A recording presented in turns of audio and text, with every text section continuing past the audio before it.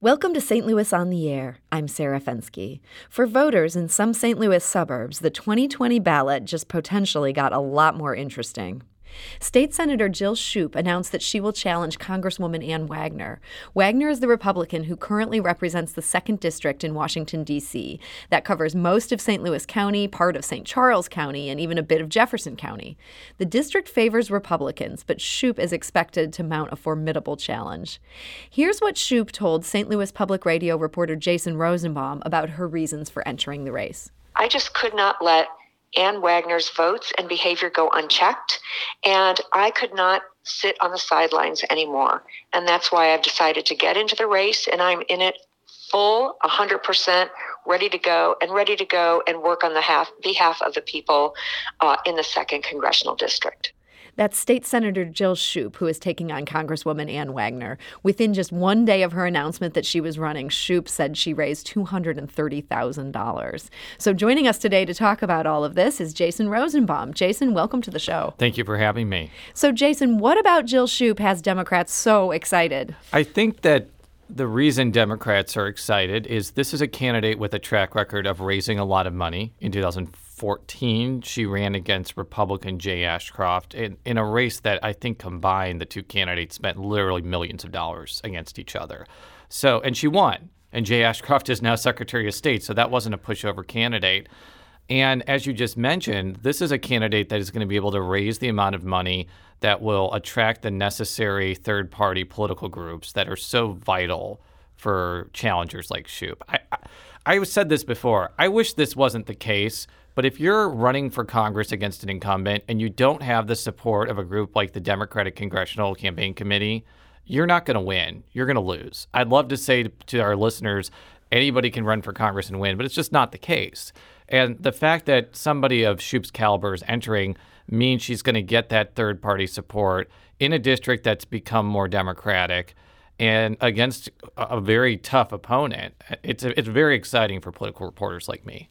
Now, Ann Wagner was a big Democratic Party target last cycle, too. Here's what she told you about that earlier this year. But I also think they come after me because I'm effective. And I get things done, not just legislatively and policy-wise, but also from a communications standpoint. But I wear it like a badge of honor. You know, I'm here to get things done, and we work hard. We don't ever let any grass grow under our feet. That's Congresswoman Ann Wagner, who is now facing another challenger. How close did they come in 2018? I believe with Court Van Ostrand, the Democratic contender, came within about 15,000 votes. And that surprised a lot of people for a lot of reasons. Court Van Ostrand was not a known entity. He'd never run for office before. And he ran a very, very good campaign and raised a lot of money for a challenger in this district, which has been Republican for a long time. But he didn't have that third-party support that I talked about. And that money went to places like the 12th District in Illinois, which might have well been set on fire because Mike Bost, I think, is unbeatable in that current configuration. So, I mean, the fact that the race was so close without that aforementioned and important support, I think, provided a lot of Democrats with some enthusiasm that it could be a winnable seat with a candidate like Schupp. Why do you think the third-party groups didn't come out for Court Van Ostrand, her previous opponent? There are a lot of reasons. There could have been other races that the DCCC wanted to focus on. The district was drawn to be a Republican district and still has Republican pockets.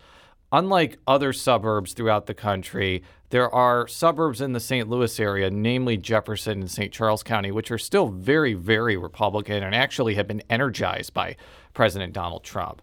But I think that the difference, especially over the last couple of years, is parts of St. Louis County, where most of the population has become more Democratic as white suburban voters become more alienated with the president.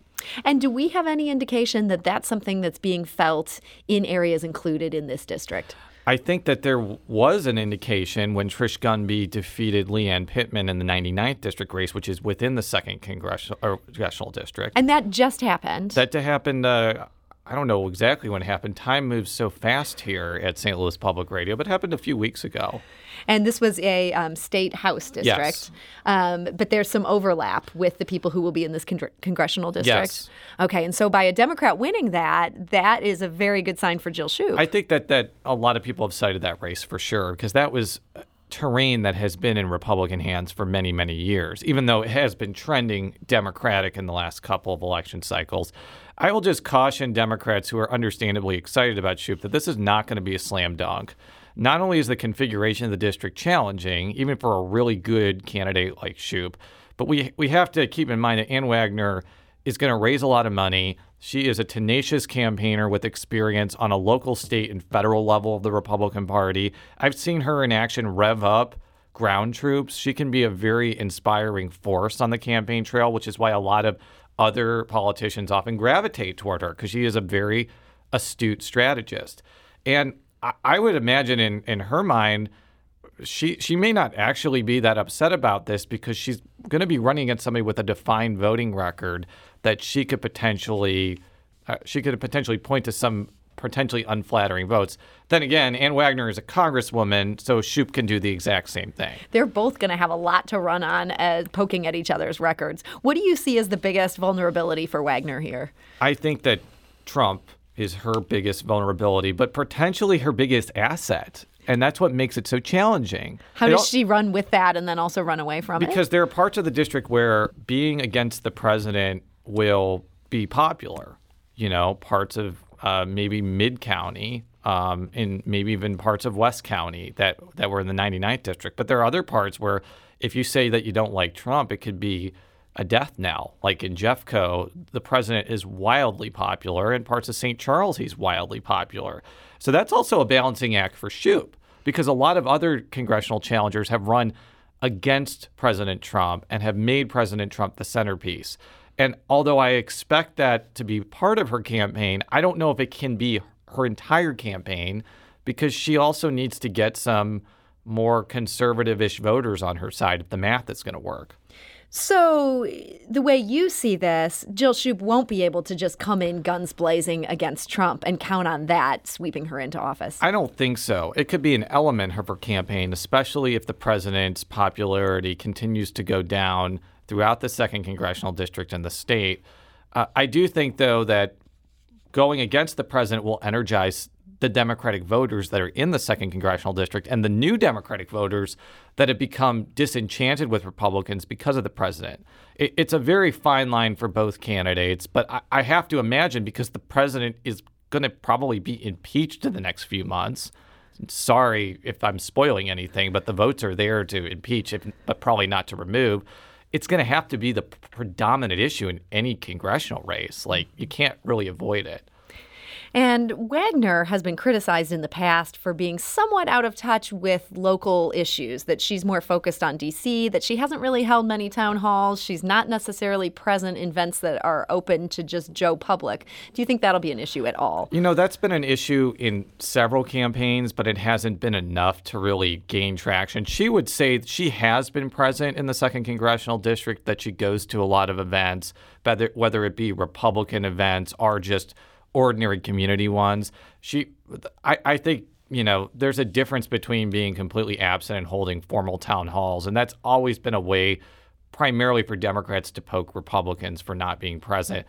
But that's usually what her response is when she's asked about that.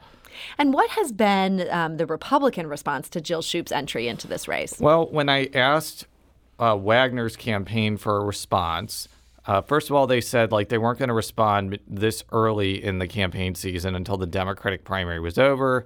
They also sent me a clip of an interview that Shoup did on my show, Politically Speaking, where she swore off a congressional campaign when she was making a statement that somebody was about to announce, and then when that person announced, she would not run.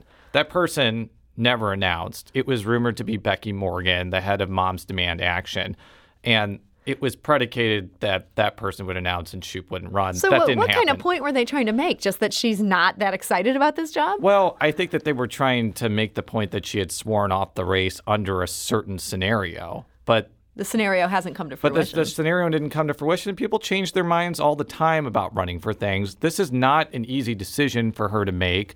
I mean, I know she's cognizant of the fact that this is going to be a really tough race where her entire career and life is going to be in the spotlight. There's going to be really nasty television ads potentially focusing on her record and her public image and vice versa. I don't think you jump into that race just kind of on a lark. You have to really make a conscious decision about whether you want to do that. And there are Republicans who have been the same way. Like, I don't really think there's really a partisan difference. Like, some people have genuine indecision about whether they want to run for something. Do I think that that's going to be an issue in this race? Probably not. I just think that it's too insular for people to really make a decision on. It'll be more about the issues and what the candidates stand for.